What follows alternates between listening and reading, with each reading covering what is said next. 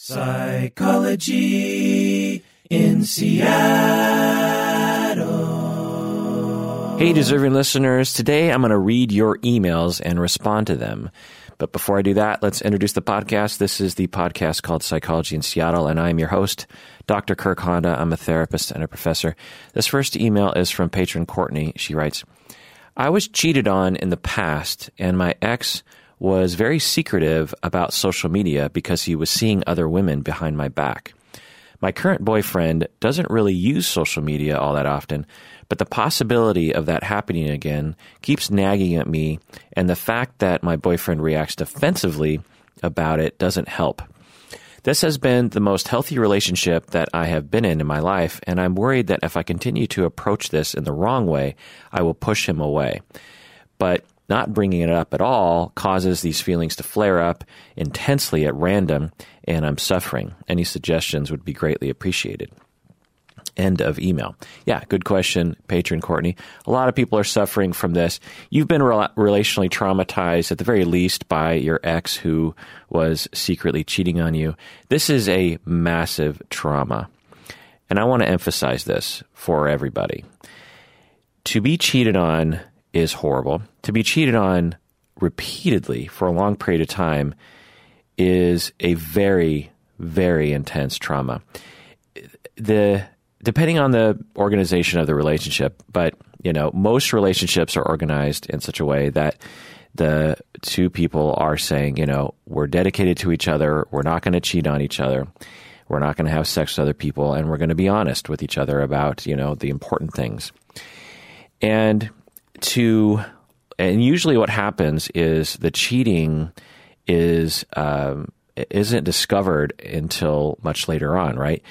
And what ends up happening is the cheated on partner, upon learning about all the cheating, will sort of think back on all those weeks and months and maybe years of relationship that now have to be seen in a new light. All those times where your spouse kissed you or made love to you or said they loved you or said, no, I'm not cheating, or said, oh, I'm staying late at the office, or I'm meeting up with my friends, or they came home really late and their excuse seemed a little weird. All those moments, which are hundreds, thousands of moments, are now painted in a brand new light. And the light, the rational light that, is shed on that is, so that whole time you were lying to me. That whole time, that time you were lying to me, that time, all those days you were withholding something from me that was very important to me. And you were the one person on this planet who I thought had my back. You were, I don't worry about a random acquaintance doing this to me, but you were that person to me. You were that person I was giving all my trust and love to. And for you to do this to me for so long, the sexual component of cheating is one thing, but in my experience, it's the attachment and trust that's broken that is the majority of the problem. And the meaning that gets flipped, right? It's like you're walking around in your relationship and you're like, yeah, we're in love and yeah, we have our conflicts, but we've got each other's backs and we're honest with each other and we're a team. We're together. It's me and my partner and we're together. We're in a relationship. And then to find out, again, weeks, months, maybe years later, that all of that was essentially false. And that whole time, while you were just believing something, it wasn't true. The whole time, it was not true. Now, people can recover from infidelity, and I've worked with couples and individuals along those lines, but it's earth-shattering, this revelation. And cheating people typically don't understand the impact that it has on the cheated-on partner. So they just sort of forge ahead. But anyway, so now I understand why people cheat. I can conceptualize it and understand the acting out and the attachment injuries that they're acting out, or whatever their, the cause of their cheating. But the impact on the cheated on partner is immense. So, Courtney, you've been through something immense. It's not a small thing. A lot of people will downplay it, like, good riddance. You found out that he was a douchebag and you broke up, and now you're better off for it. Yeah, okay, that's true. But also, Courtney, you might be dealing with the grief of that cheating for the rest of your life. It's traumatic. Again, if it's one thing to get in a fight, like a verbal conflict with your spouse, but at least it's in your face, right? At least you know what's happening. At least there's not this like conniving deception and this ongoing trickery that from someone who might even be living with you. That is earth-shattering. To think that someone, again, that, your spouse, maybe they live with you, they're conniving right underneath your nose. The one person that you would think would not do that to you, or at the very least would say, I think I want a divorce or something, or I want to break up. And so it's a big deal. And I want, Courtney, you to understand that it's normal to have ongoing feelings, and that your current boyfriend needs to accommodate for that in the same way that I'm sure you accommodate any sort of traumas that he has from his life. And what you're talking about is a classic preoccupied attachment thing. If you want more information, obviously listen to my other episodes on attachment theory and preoccupation. But, you're worried, and you have good reasons to be worried based on your past. And your way of coping with that worry is to try to get some reassurance. And if not done right, a lot of people in your position, and you're wise to recognize this, they will actually ruin their relationship in an attempt to gain some security and some reassurance.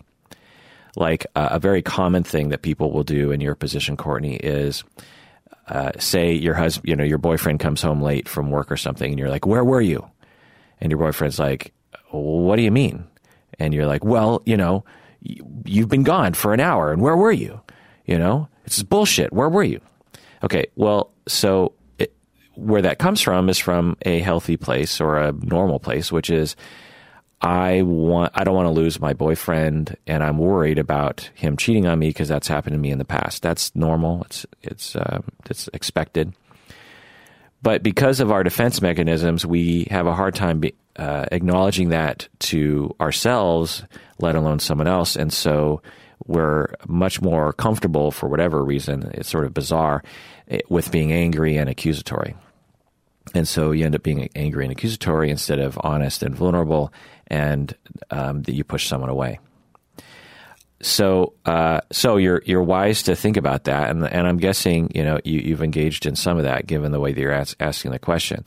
So the question is, how do we bid for security in an honest and vulnerable and non-harmful way, non-accusatory, non-aggressive, non-hostile way? And there's lots of ways, but let me role play it. And might sound corny to some of you out there, but and sometimes people say, Kirk, the way that you propose we talk about things, it sounds corny. Well, if healthy means corny, then fucking be corny. I don't know what to tell you. Like, I find that some people think, vulnerability is corny. And it's like, yeah, in our society, vulnerability is corny. But that's because we have a cultural notion that being vulnerable is being weak and being goofy. And, we privilege being stoic and independent, which, of course, does not lend itself to any sort of mental health. So here's my little example. So you go up to him and you say something like, so I've been thinking, and I love you, and I feel like this is the best relationship I've ever been in. And I really don't want to lose you. I really want this relationship to work out well for both of us. And as you know, I had this past with my ex-boyfriend who cheated on me a lot, and I've come to realize that I was kind of traumatized by that, and it's given me this sort of mild paranoia about you, which is unfair to you because you've never cheated on me, as far as I know. I don't see any evidence of that, and I believe you when you say you haven't cheated on me. But because of this trauma, I have this paranoia, and I listen to this podcast, and they say that it's normal to have that paranoia after being sort of through that. And I don't know how long that'll last. I wish it would go away. I've tried to let it go. It doesn't really go away. It's just kind of painful what happened in the past. And so, no fault to you. I am a little bit paranoid about you cheating on me. And when you look at your phone, even when you just look at social media, it freaks me out. Even though I know you're just looking at Facebook or something, because my ex-boyfriend, the way he cheated on me was through a lot of social media things. And so when you look at your phone, it triggers me. Again, not your fault. You're just looking at your phone. This is my baggage in my past.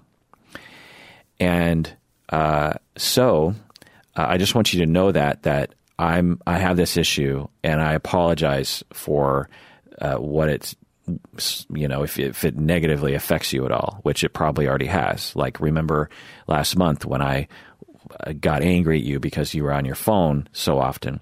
That's where that came from. I was paranoid, and I didn't really know where it was coming from, and I ended up yelling at you because I was confused. And I know now that the reason why I was yelling at you is because I was being paranoid as a result of this past trauma I've been through. And I'm working on it, and I'm trying to not be paranoid. I'm trying to reassure myself. I'm trying to remember that you're not my ex-boyfriend, and I try to remind myself that you're not cheating on me. But I just have this feeling in my gut sometimes, and no matter how much self-talk I do, it doesn't really go away. And so one of the ways that I think it might help me to get through this, so that I'm not hurting on the inside, and I don't get triggered to be accusatory towards you. Sometimes I'm going to ask you to reassure me that you're not cheating on me, which might seem weird because it might seem to come out of nowhere. Like, you might just look at your phone and then all of a sudden I need reassurance that you're not cheating on me, which of course is not your fault. It has nothing to do with you. You're free to look at your phone whenever you want, but this is my issue. And it would really, really help me if you could somehow convince me that you're not cheating on me in that moment. Because I'm not right in the head when I'm in those moments. I'm triggered, and I'm kind of freaking out on the inside. And man, the fastest way that you could sort of calm me down is if you could somehow just reassure me that you're not cheating on me. And of course, there's no way that you can prove it, because I'd have to have a drone like following you around. And I'm just going to say I've had that thought of having a drone following you around. Of course, that's ridiculous, but that's where my paranoia goes. And so, if you could reassure me either by literally just saying, no, I'm not cheating on you, even though it might seem sort of silly, that actually does help me. You could also hug me and kiss me, or tell me that I'm the only one for you, and that'll help. So instead of me sort of suffering silently and then being in pain and maybe even occasionally being hostile towards you and accusatory, I think this other way will actually really help. And then maybe over time, if we do this enough times, I won't need any reassurance like that anymore, because I'll be reassured enough that I won't need that reassurance. But it's possible that I might always occasionally need that reassurance. How do you feel about that? So then, you throw to your boyfriend. Now, your boyfriend might not know how to react to that, because some people have extremely low experience or emotional intelligence around this sort of thing. And they get defensive because they start to, because they have their triggers and they get afraid. I'm guessing your boyfriend actually has his own traumas that are related to, of course I have no idea, but just based on the little bit that you wrote, I could see your boyfriend having been accused of things growing up and criticized in a way that makes him feel very sensitive and triggered when he's being criticized, particularly for emotional consequences or something. And so he might, even though you're not accusing him of anything, just the sheer fact that you're saying that him looking at his phone causes you to feel something, even though you're taking full responsibility for it, his triggers might make him paranoid that you actually are criticizing him and you actually are accusing him, even though you're not. And so what I tell people is you have to go on a campaign to change the protocols of your relationship. And the little role play that I did, for most couples, that's not going to fix it. You have to say, okay, the first 10 times I lay this out to my boyfriend, I'm going to expect the worst and hope for the best. I'm going to expect that it's going to go badly. He's going to get upset. He's not going to say the right thing. He's going to be like, why, how come you can't get over it? Like he's going to say the typical defensive things, and I'm just going to prepare myself for that. But I trust that if we talk about it enough times, he'll come around, which is usually the case. So that's what I'll say about that. Let's go on to another email. All right, this next email is from listener Ace. Listener Ace says, what would you say to someone who's afraid of seeing a psychiatrist and a therapist? My life has been ruined by crippling anxiety to the point of severe dissociation and panic attacks, which happen very frequently. Obviously, I would most likely benefit from something with an anxiolytic properties, but giving up control of my brain to a pharmacy is something dissociation and past traumas have made me terrified of. I'm sure my resistance to therapy comes from a similar place. I'm sure I'm not alone here, and it's probably a very common hurdle new patients have to tackle. Any thoughts? End of email. Yeah, I get it. I used to be the same way. I suffered from panic attacks. They weren't severe. They're pretty mild because of the severity of them, and the frequency of them was pretty mild. But there was a time when I was a therapist, right? So I would be like, okay, maybe I should think meds, but I am similar. I don't like to lose control of myself. I don't think anyone really does, but that might be particularly triggering for some people, and I think it was for me too. So I get that impulse. If it helps with panic, if it helps for me to say this, with panic attacks, there are two main kinds of meds. One is the sort of long-term med like SSRIs that will, it takes a while for them to kick in. You have to take them every day, and they tend to reduce your panic attacks as they occur, from occurring. But they also have side effects. There can be some personality changes.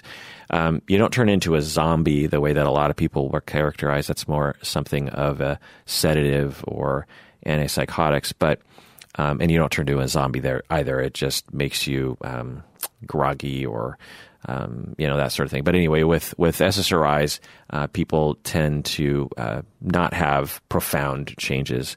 They might have a lower libido. They might have higher libido.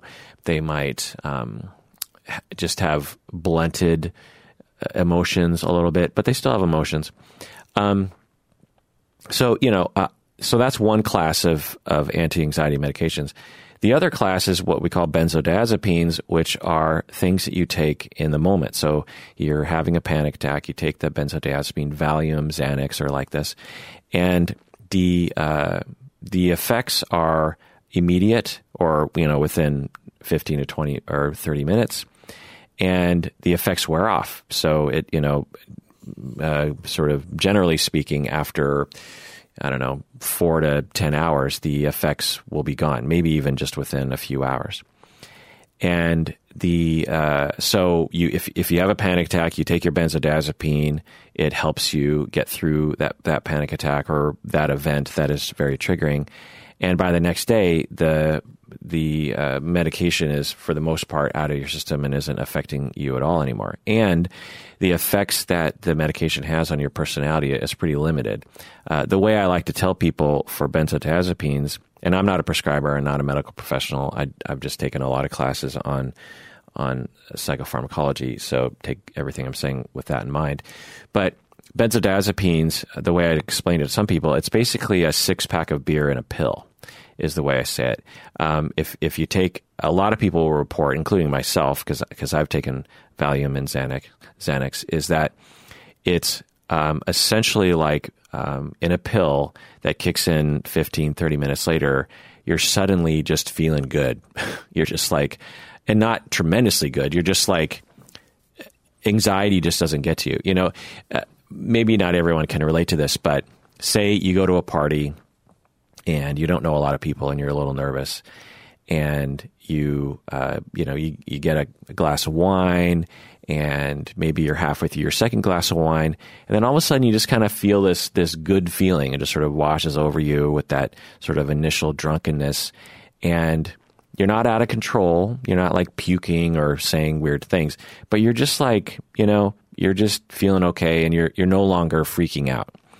And you can walk up to people and say hi, or, everything's cool, and your tension goes away and all that kind of stuff. Now, I'm not proposing alcoholic behavior or anything like that, but I think a lot of people who drink can relate to that feeling. Well, that's essentially what I would say is what Valium and Xanax does to me, is that, except the nice thing about benzodiazepines is there's no hangover, and you're not like sloppy. I will say though that I did take a pretty good dose of Valium once when I was going in for surgery, and because I was like, oh, this is not going to be easy for me. And I was a little uninhibited. I was a little like, it was at the, it was dental surgery. And so, I go into the dentist office, and I was a little bit more goofy, but not tremendously, not embarrassingly so. And I was a little bit uninhibited in the kinds of things I might say in public arenas, but not terribly. Similar to the way I might be if I, had a couple glasses of wine. And then after the med sort of starts to wear off a little bit, then I got real tired and I took a nap. And I woke up after about an hour and I felt fine. So, and man, did this Valium take away my anxiety. It just eliminated it. So I don't know if it helps to hear that description of those two different classes of meds, the longer term anti-anxiety meds versus the benzodiazepines that are in the moment. Now, benzodiazepines have their problems. They can create dependence because, like alcohol, they can feel good and create habits of taking it all the time. So, it's something to be aware of. A lot of prescribers are aware of that, and they won't give you a lot of the pills. They'll give you, if you have panic disorder, they'll give you like 5 pills. And because they know that they need to make sure that they don't just give you a whole bottle full of them, which they used to do. And so, work with your prescriber. But the main thing here, listener Ace, is you need a therapist. And what you're saying is that you're worried about going to therapy because of your traumas. And that is absolutely normal. One, it's normal to, because you're talking about panic and dissociation. I'm guessing that you've been traumatized early in your life, made to feel terror and fear and that kind of thing, witness things or whatever. And it's normal for 2 main reasons. One is that when we go to therapy, we, as we're thinking about going to therapy, we predict, I'm going to have to talk, or I'm going to have to talk about my history. I might talk about my history. I might talk about my difficulties. And when I start talking about it, I tend to feel distress and I might dissociate. And dissociation is not pleasant. It doesn't feel good. And so it makes sense that you would want to avoid therapy because you're just like, well, I'm pretty sure if I go to therapy, it's gonna be hard on me. It's gonna feel bad.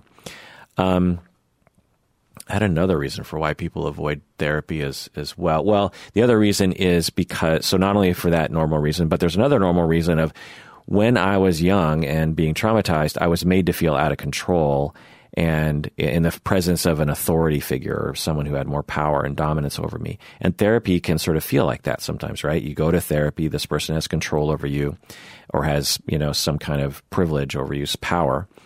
And it can feel like, I usually try to avoid situations like that.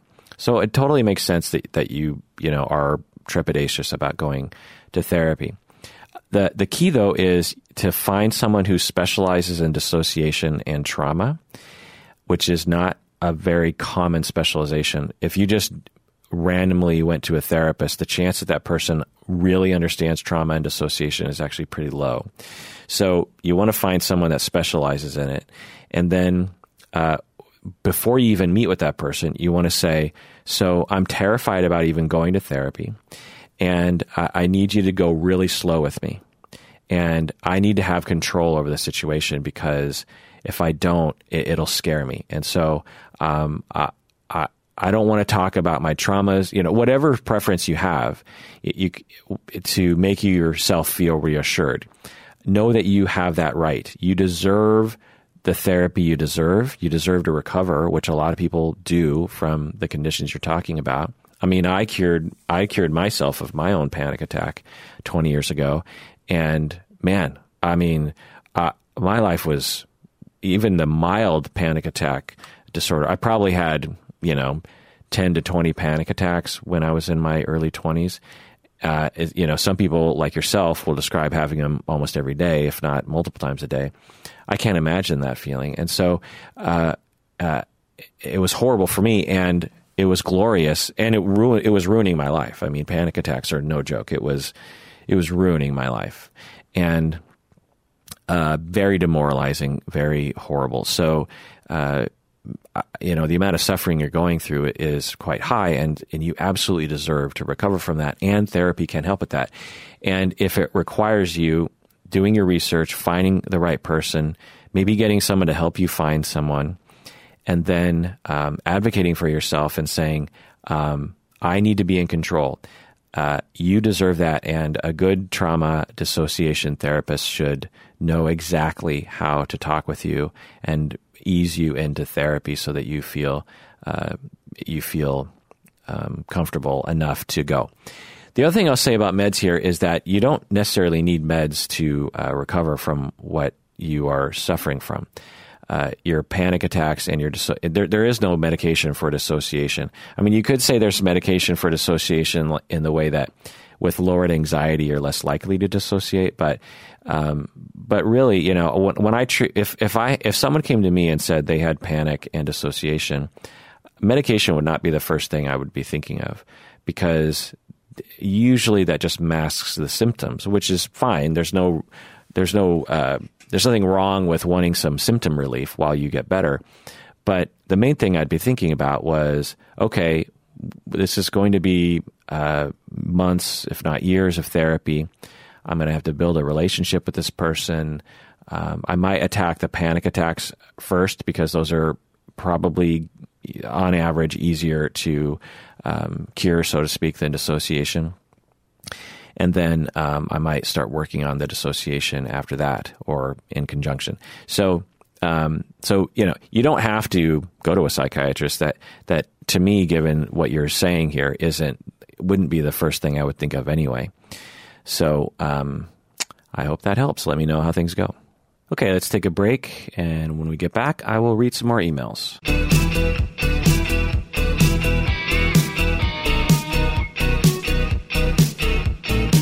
All right, we're back from the break.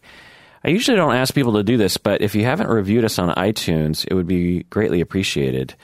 I don't usually look at those reviews, but I do occasionally, and I got this Google alert, and so I clicked on it, and I went, and somehow it was the iTunes reviews, and I saw that we didn't actually have that many reviews, and I think probably it's because I never asked people to write the reviews. So if you could write a review on iTunes, I don't even know how you do it, honestly, because I have an Android.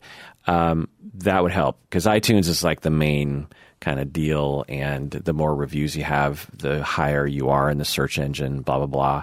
Plus, when we do come across it, it's just really nice to, get those your thoughts, whether they are good or bad. And there are, we do have some 1-star reviews, which, I'm not going to lie, it hurts my feelings. And so it's nice to have some at least two stars and up reviews to do. Also, obviously, become a patron of the podcast, because that's the way we know you like the podcast the best. All right, this next email. My wife and I have been talking about having kids, and the same idea comes up for both of us. Both of us have trauma from our parents, and everyone around us also has some sort of trauma from their parents. Is it fair? Is it a fair assumption that everyone will have some sort of trauma at some point in their life? So let me chime in here. Yeah, especially the way that I define trauma. It is a broad term. Me and the people who are in my camp tend to use the word trauma in a broad sense, meaning that any sort of event that sticks with you in a negative way, maybe is one way of defining it. It's just a matter of degree. Everyone has been through issues that create long-term issues. It's just a matter of degree, right? And I've never met anyone, client or personal or family or friend or whatever. I've never met anyone without significant trauma. I've never met someone who didn't have significant trauma.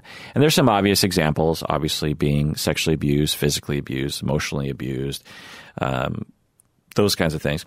But also, as I was talking about earlier, being cheated on. That will cause some residual things, potentially for the rest of your life. Just being dumped in a really horrible way, it can be similarly earth-shattering. Parents who worked a lot, that can create some issues. Parents who fought in front of you, divorce, a parent who had a heart attack. We don't usually look at that sort of thing and think it's traumatic, but it is. To be there during the heart attack, or at the very least just hearing about it, it depending on the situation, it can be traumatic. Death of a pet, sexual harassment at school or work or whatever, or from a friend, etc. All these things can create issues that last the rest of one's life and create havoc. So when we think of all the different possibilities, I've never met anyone who didn't have, at least a dozen sort of issues that stem from the past. You ask some more questions here.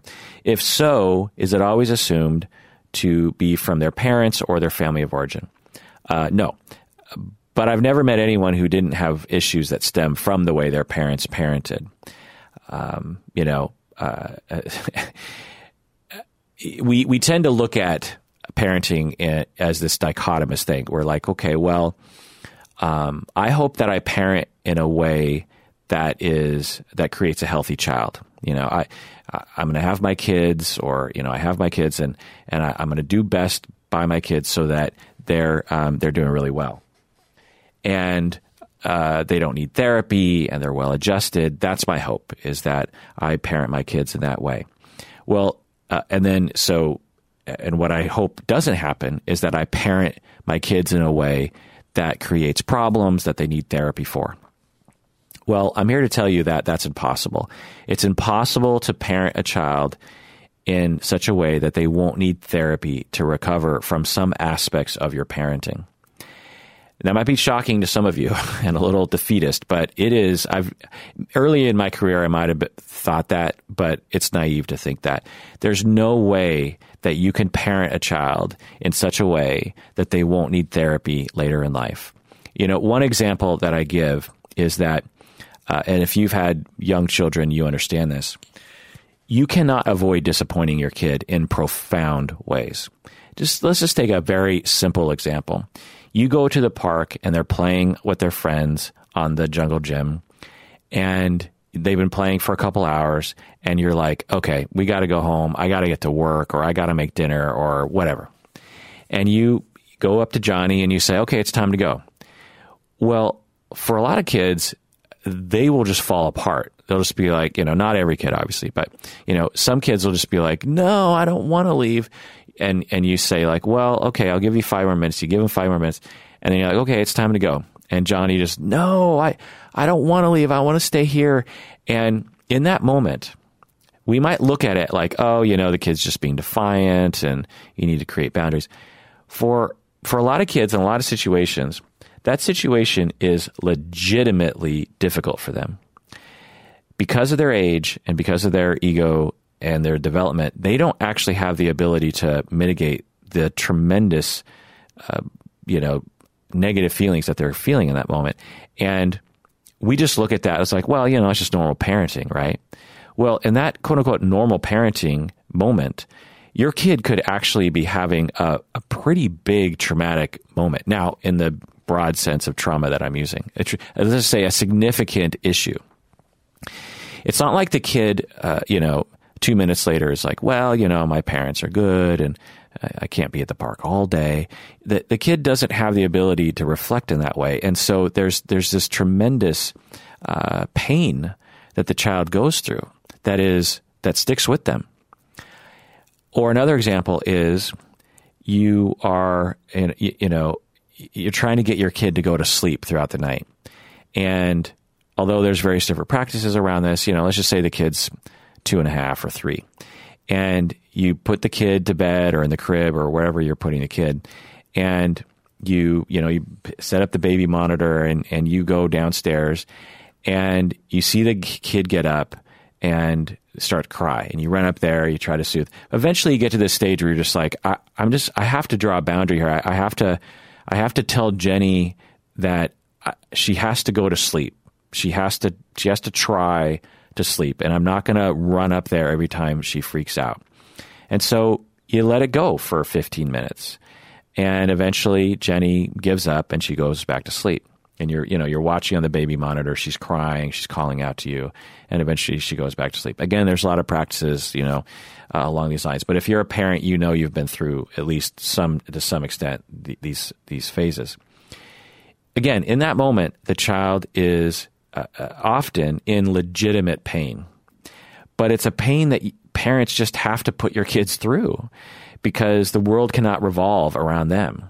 At some point, they have to figure out things on their own, and it's painful to go through that transition. When a child is going through that, it's not like, well, it's just 3-year-old pain, who cares? It's legitimate pain that creates problems for all of us later in life. And we all need to sift through those issues. We all are sensitive to criticism. We all are sensitive to abandonment. We all are somewhat paranoid about our spouse's love for us. It's just a matter of degree based on, and all those, sort of mishaps in our psyche are at least somewhat based on these negative experiences we went through as a child. I recently went to a baby shower for my colleague at Antioch, Michelle Finley, and people were writing cards to the baby. There was this art project, and you make this little card, and you could write whatever you want to. And I thought about what I wanted to write, and then I wrote, may your parents parent you in a way that results in you needing the least amount of therapy. That's what I wrote. And, because I'm a cheeky bastard, but that's what I wrote. May your parents parent you in a way that results in you needing the least amount of therapy. And obviously, that implies that no matter how well someone is parented, that they're going to need some therapy. You go on to say here in the email, I'm hoping if we have a kid that having the awareness of trauma would help us not would help us not induce traumatic events. And I am not sure how likely that is to happen. Do you have any thoughts on this or experience with how likely any trauma one has boils down to their parents? Any trauma? Anyway, do you have any thoughts on this or experience with how likely any trauma one has boils down to their parents? I don't really understand that sense. But anyway, so you're saying, that you've been traumatized, and does that help you or hinder you as a parent? It absolutely can help, particularly by the way you're asking the question. I mean, you're aware of the traumas, and by the way you're asking the question, you're open and you're thinking about it. So you've obviously already recovered a long way from those traumas, and that will help you to understand. I mean, as I said, we've all been traumatized as children, and the better we understand those traumas, the better we are as parents. In terms of, not recreating those. Having said that, having trauma, as we all have, creates blind spots. Depending on the degree. If we've been through a lot of trauma, it raises the risk of some of the blind spots. Like, there's a lot of blind spots, but some obvious ones that pop into my mind are overcompensating. Like, let's say you were traumatized by your parents being neglectful, and so you overcompensate by being overprotective of your kids. Or your parents were overly aggressive and harsh with you, and so you overcompensate by not having boundaries and limits with your kids, which is harmful to children. Or another blind spot is you were modeled a particularly way of parenting that is not healthy. And so the way that I see this all the time with my clients is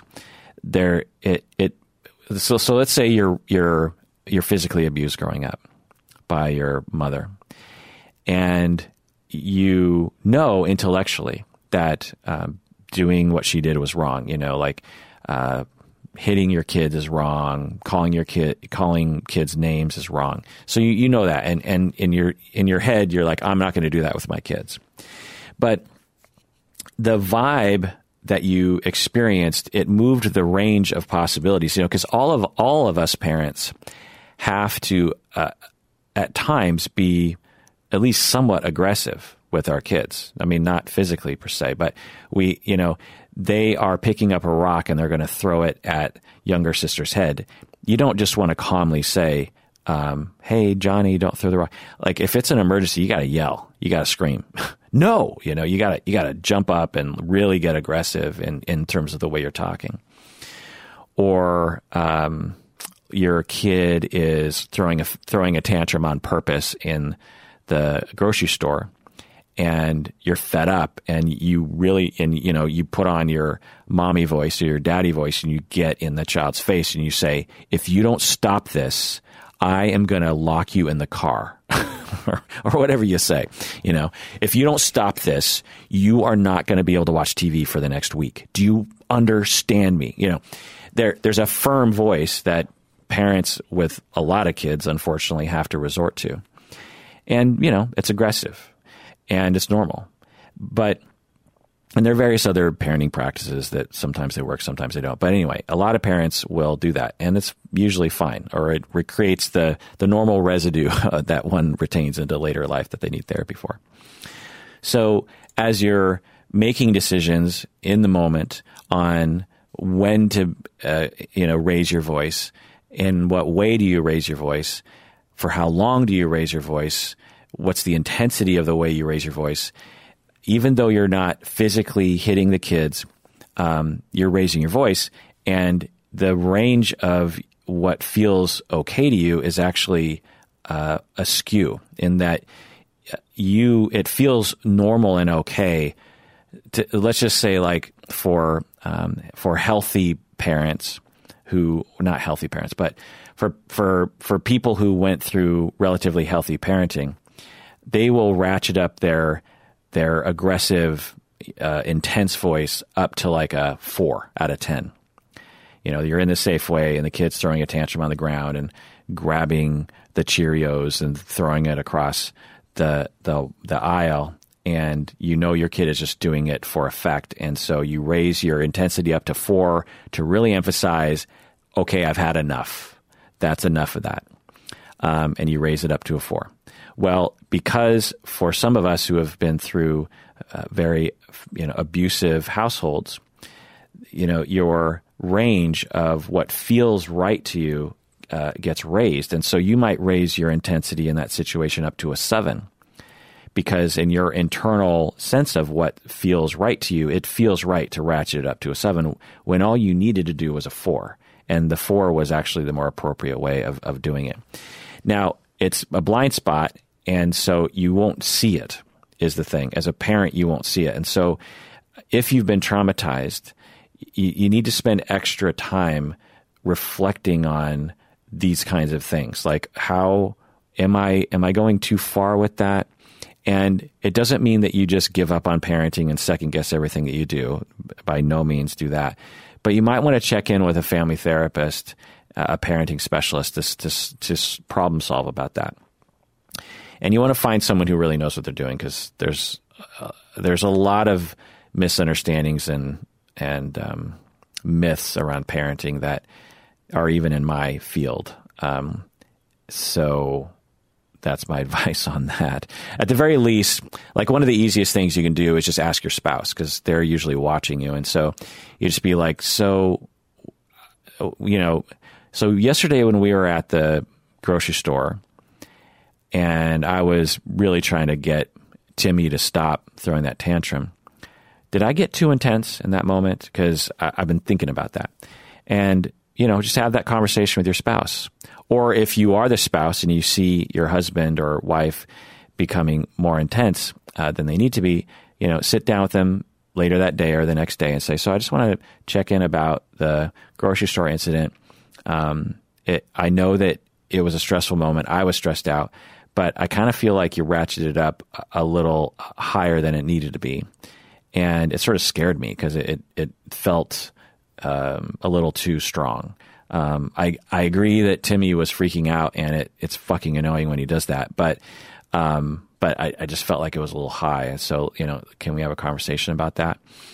You don't want to do it in the moment because you don't want to undermine your fellow compatriot in your parenting efforts. But later on, you can have those conversations. And if you've been traumatized, it's hard to see it, right? Because it'll feel like, well, but it felt like the right amount of intensity. But again, it just feels that way because you were modeled a very high level of intensity in terms of parenting that is not the balanced way of parenting kids.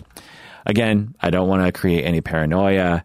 Everyone's muddling through it the best they can, and you just got to do what you got to do in the moment. But a little bit of reflection from every parent, frankly, and checking in with your spouse or other people who are observing your parenting skills is something to do. It doesn't necessarily mean you have to heed other people's advice, because everyone's just trying to figure this out on their own. But it does mean that, you kind of reflect on it and you think, okay, what could I do here? How could I adjust this? How could I adjust that? What do I need to do to have the best sort of practices with my kid that will, be the best for my kid? Because I obviously love my kid, and I'm desperate to parent in the best way possible. Okay, let's go on to another email. All right, this next email is from patron Andrea from Germany. She writes, I was wondering if you could make an episode about your experience with adolescent therapy. I am working in child and adolescent forensic services as a novice therapist. There are some recurring topics in therapy that can be quite challenging. I've noticed that my patients are very jealous of each other, and there's a lot of rivalry. Even though they are dissocial, they demand justice and equal treatment and constantly compare themselves to each other. I've been trying to explain the reasons for individual treatment based on their individual backgrounds many times, which only ends in endless discussions. Also, it seems that they are very sensitive to perceived neglect, which isn't surprising considering their past. Anyways, those thought patterns are the main cause for their anger, despair, and a lot of conflicts. Do you have any advice on how to address those issues?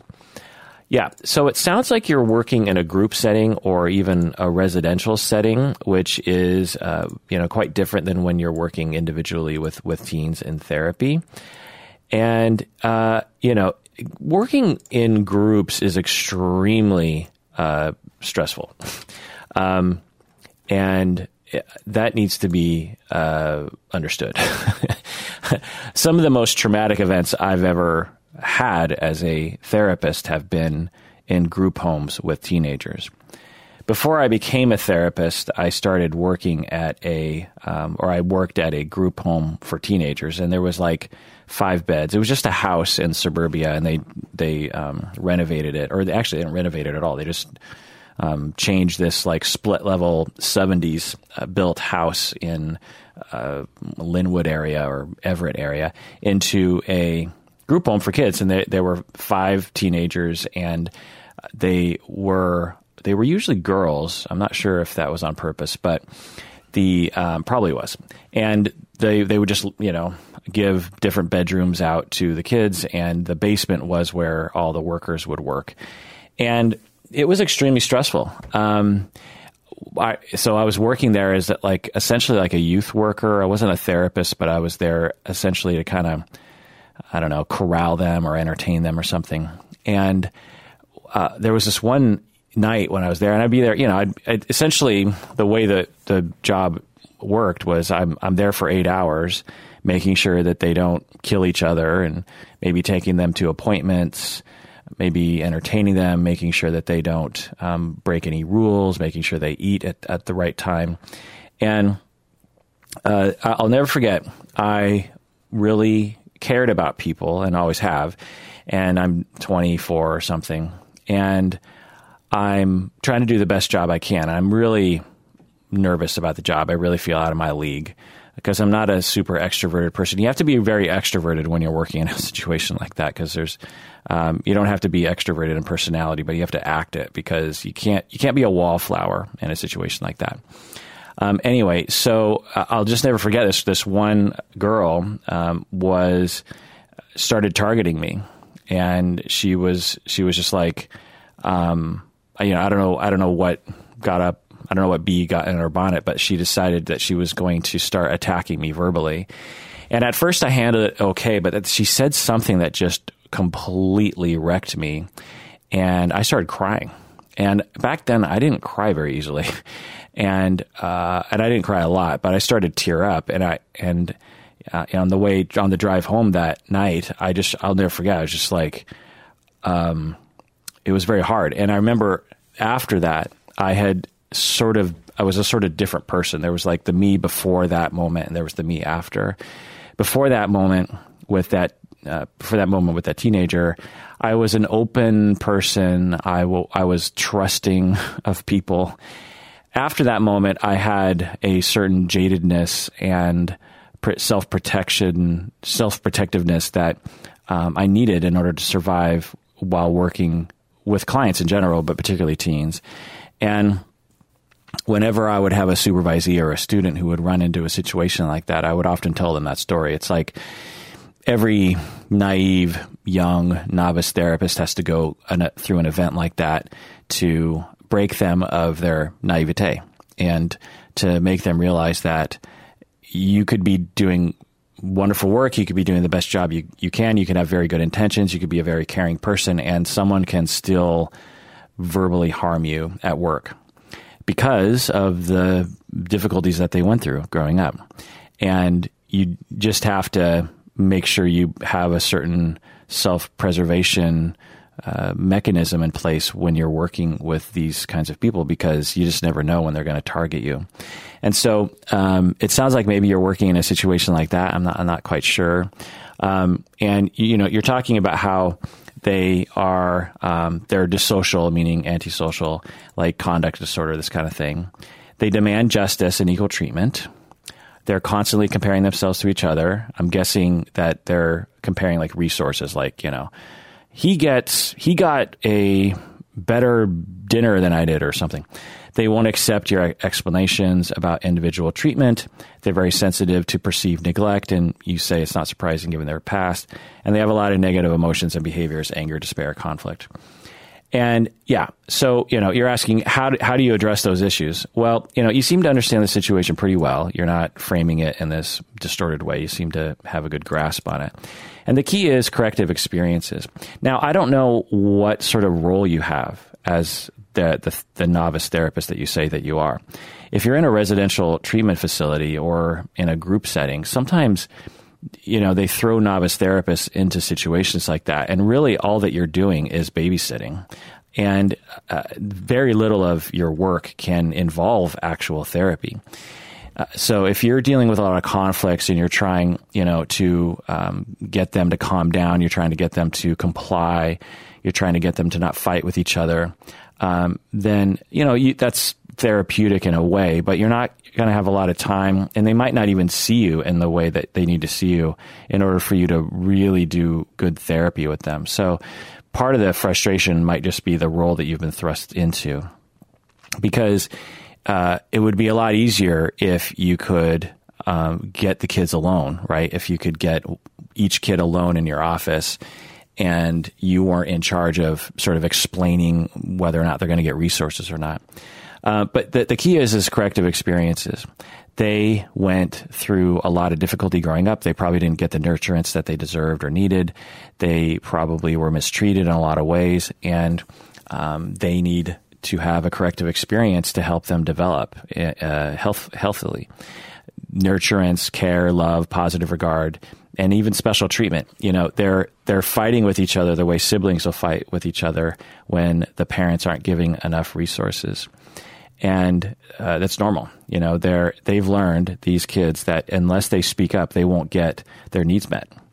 And even when they do speak up, they still don't really get their needs met, but they definitely will not get their needs met if they don't speak up for themselves, and even potentially see the world through this very resource depleted lens.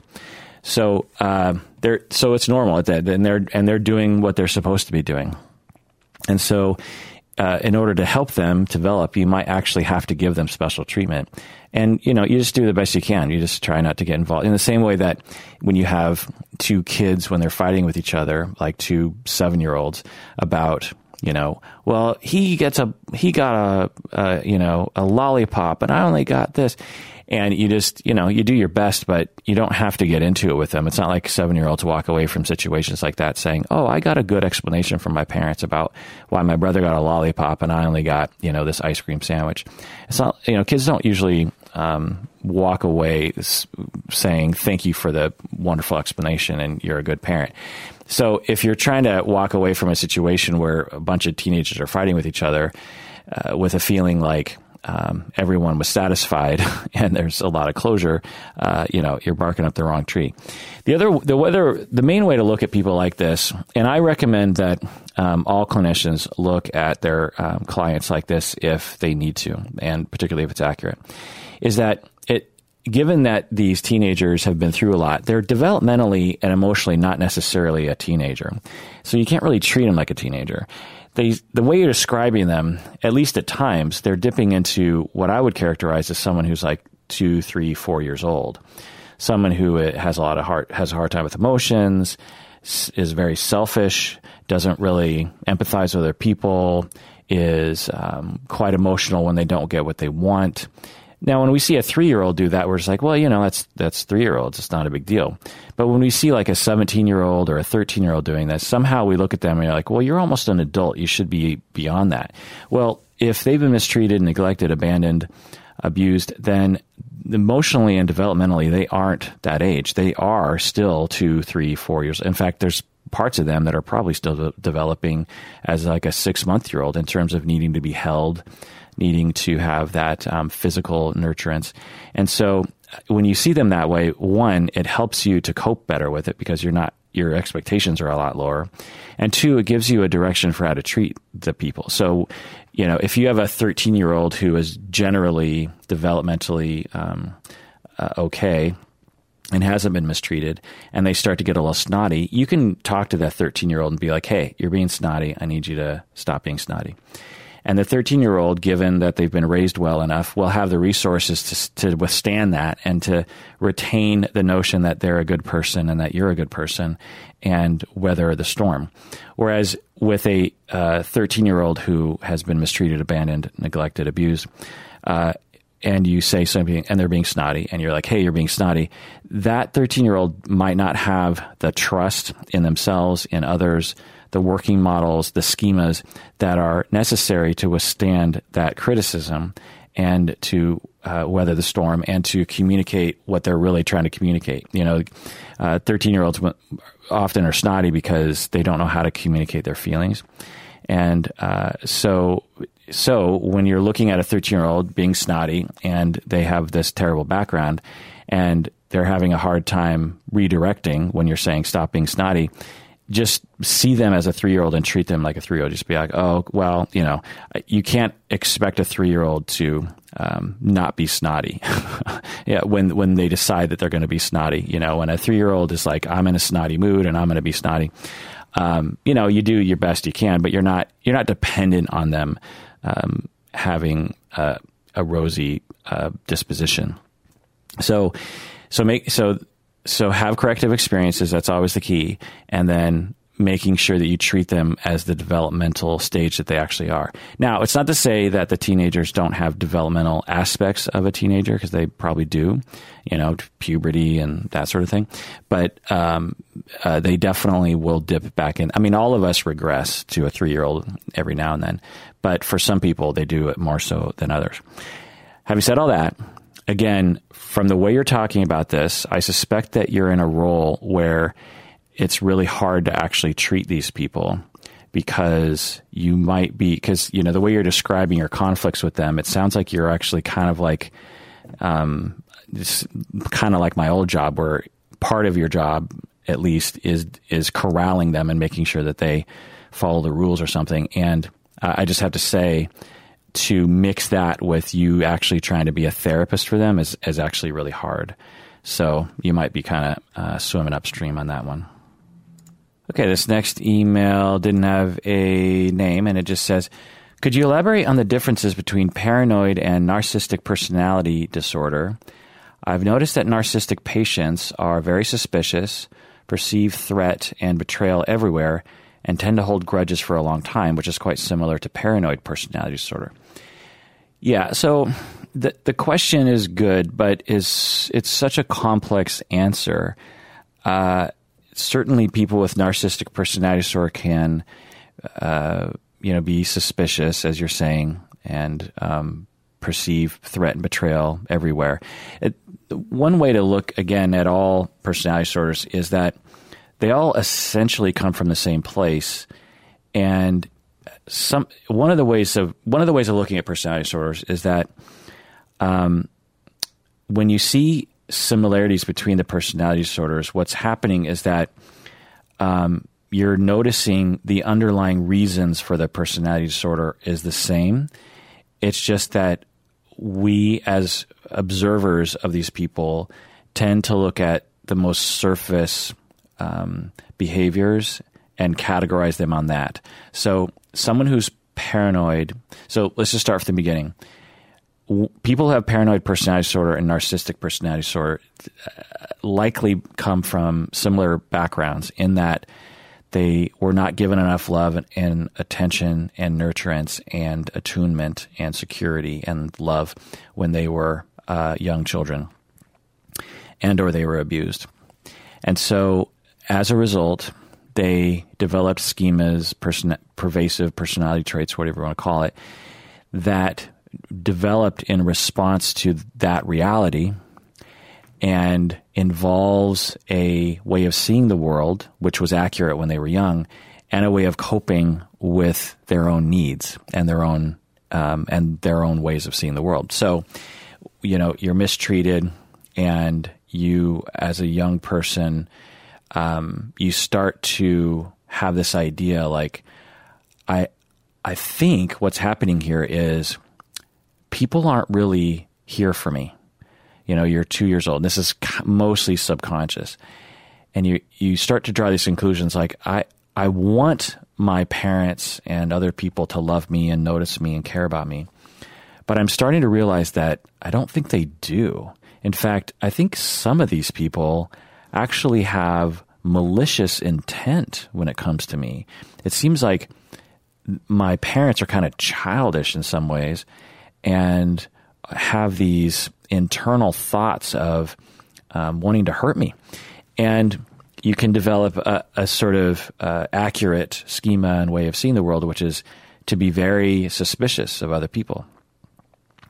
Well, from there, you can develop paranoid personality disorder, which is a certain sort of mode to be in to cope with all that.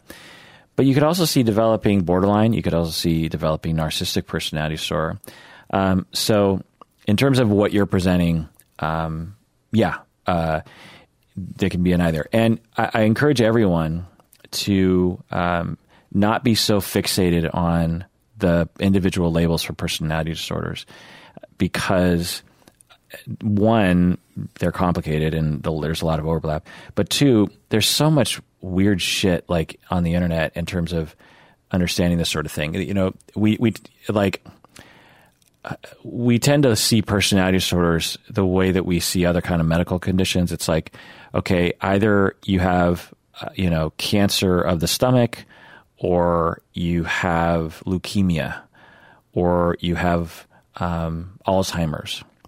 These are discrete, different conditions, diseases, disorders, whatever you want to call it.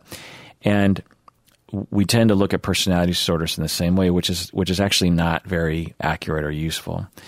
It's more accurate just to see people as they are and then say, it sounds like I could characterize this person as paranoid. I could also characterize them as narcissistic, because they seem to share the same presentation as other presentations that I either understand, in terms of the way I see paranoid and narcissistic, or I've read in books and I've heard other people talk.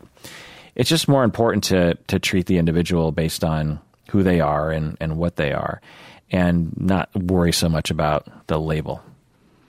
All right, one more email here. This email is from Anonymous in the Midwest. She writes, in a recent episode you did with Umberto called Why Do People Cheat? You were talking with Umberto about his relationship with his aunt and how she took on the role of mother for 1 year before leaving him. You mentioned you would have advised her that while she could be good to him, she should not get so close with him because it could be harmful to him when she leaves. That makes a lot of sense, but it got me thinking about how I might be doing that to people I work with in therapy. I'm a student in a PsyD program about to complete my internship, and I feel like I'm in the same place I've been at every year for the past 4 years of grad school between internship and practicums. I always feel so bad and guilty about terminating with my clients, like I'm a sociopath that manipulates them into opening up and feeling close to me, and then 1 year later I'm like, see you never. I try to talk about termination from the start and really remind my clients as we get closer to the end and make space for talking about it if they want to. If I'm being honest, I think most of them are okay with the way we terminate, but there are some that termination feels like mutual heartbreaking. I'm wondering what kind of advice you have had. I'm wondering what kind of advice you might have for these unnatural endings.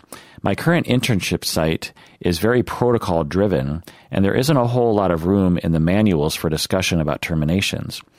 I've tried bringing it up in supervision, and people are never dismissive, but the responses I get make me think that they don't think termination is that big of a deal.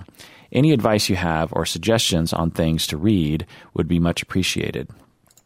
End of email. Well, I'm really glad that you care, Anonymous in the Midwest, and I'm really sorry that you're not getting the support you need. It sounds like you like your colleagues, but I have to say, like the way you're describing it, this is something that I've seen before in my field, and it's awful. It drives me nuts. I mean, at what point in our field did we get away from the human aspects of humans? I mean, the notion that we should just be like, well, termination, whatever. I just don't understand that. Like, certainly all these people have a heart and they care. So why isn't it on their radar? Why don't they talk about it? Is it some sort of like philosophical thing? Like, well, we're about protocols and manualized evidence-based treatment, and there's no room for empathy or compassion or something. I just don't understand that thought process. So I'm glad you're feeling the feelings and you're trying to attend to that. Termination is rough. It is heartbreaking. There's just really no way around it.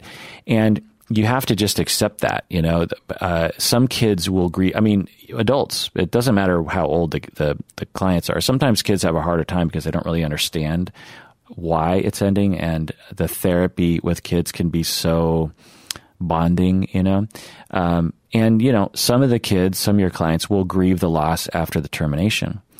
They will be in grief in the same way that if, their aunt had died or something. And you will grieve some of the losses. You probably already have. And so you just have to see it that way, that it's a loss. There's going to be grief, and it's not going to be all fun and games. It's going to be hard. It is going to be heartbreaking. And so you just have to, if you see it that way, then it'll help you to kind of take care of them in that way, and also just accept that that's just how things are. It'd sort of be like if you're working at a hospice center and you're upset that some of your patients are dying. It's like, it's an inevitable part of the job that is not ideal. And of course, if you could change things, then you would not ever have to terminate with any of your clients. I've actually had the benefit of that, is that kind of randomly and also to my own sort of engineering of my career, I've rarely had to terminate with a client for either unnatural reasons or reasons that I left a job, just briefly. So I got an internship and I got hired at my internship site. And so I didn't have to terminate with any of my internship clients. This was 25 years ago. And then once I went into private practice, and as I was going into private practice and I was getting more and more work, I went to my agency people and I was just like, so I need to cut back on my hours at the agency, or I need to quit. But I'd really just rather just cut back, because even though I'm not being paid that much here, I still want to work with the clients that I've been working with for the past few years. And so they let me work with my clients until they all naturally terminated. And what that meant was, like, for a couple years, I remember it was like Monday evenings or something. I would go to the agency from like 5 to 9 p.m. and I would see these long-term clients, and that's all I would do. I'd never go to staff meetings. And eventually the agency was like, well, we can't really have you on the employee benefit situation, I wasn't getting benefits. But anyway, eventually they just fired me. And what I did was, I brought a couple clients into my private practice. So, and then once I was I've been in a continual practice in Seattle privately since, 97. And so I have never really had to terminate with any of my clients. I've had some internship situations after that, like in my doctorate, but it was a kind of a similar situation. So, and part of that is because I really did not want to go through that grief process. Now, I've obviously terminated with a lot of clients over the years, probably thousands of clients, but it's, there's something about when you're working with kids, and to the kids, it can feel like right in the middle of your relationship, you just suddenly say that you're leaving, even though you've been prepping them all along, even though you've been saying, so by the way, this is a short-term thing, and in 6 months, I'm going to have to terminate with you, and we're not going to be able to see each other. So I just want to make sure, some kids will still get, pretty attached to you. And so, yeah, so it's heartbreaking. And like I said, grieve for yourself, make sure you get therapy. If, say for instance, you had a nephew that you really bonded with over the span of a few years, and then one day, your nephew and his family and, your siblings, they move to Brazil, and you never get to see your nephew anymore. Well, there'd be crying. There would be, and let's say for whatever reason you can't Skype with them or anything, and so they're just gone, and you never get to see your nephew again. Well, there's going to be tears. There's going to be sadness. There's going to be a loss, and you're not going to see the silver lining on that. You're just going to be like, this sucks. I don't get to see my nephew anymore. So that just has to be acknowledged. With some of your therapeutic relationships, it's going to be like that. And it's just part of the job. You get used to it over time, but you do what you can. You're doing all the things you're supposed to be doing. You don't lie to your clients, and you tell them right up front, this is a time-limited situation. So you do that. Then as the date approaches, you talk about it with them and say, okay, we have 4 more sessions. I just want to make sure that you know that. But you also want to tell the kid that you appreciate them, that you like them, that you're not leaving because of them, that you're leaving because of job stuff, and that you'll never forget them. You can do little ceremonies at the end where you exchange like drawings or something that can be very meaningful to some people, and little or collages where you you're the way you see that person, that kind of thing. And But once it's terminated, you know, in most situations, you're not going to ever talk to them ever again. And even if you bumped into them, you can't really engage with them. So it's going to be sad in the same way that you would never see your nephew again, you know, or you're not going to see your nephew for a while. It's sad, and it sucks, and it's reality, and it's human. But getting back to Umberto's aunt, so the situation, if people don't remember, was that Umberto was being abandoned routinely by his dad or his mom. And then at one point when he was young, I don't know, 4 or 5 years old, his aunt became a surrogate mom sort of to him after his mom had abandoned him. And he became very attached to her naturally. And after a year or so, she moved away, and he, you know, didn't see her again for a long time.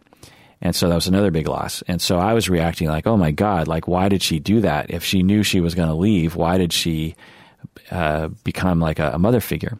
So that's different than what you're doing. What you're doing as a clinician is you're a clinician. The kid knows you're a clinician. They go to your office. You know, Umberto was looking at his aunt like a mom and probably treated her very much like a mom. And the aunt lived with him and that kind of thing.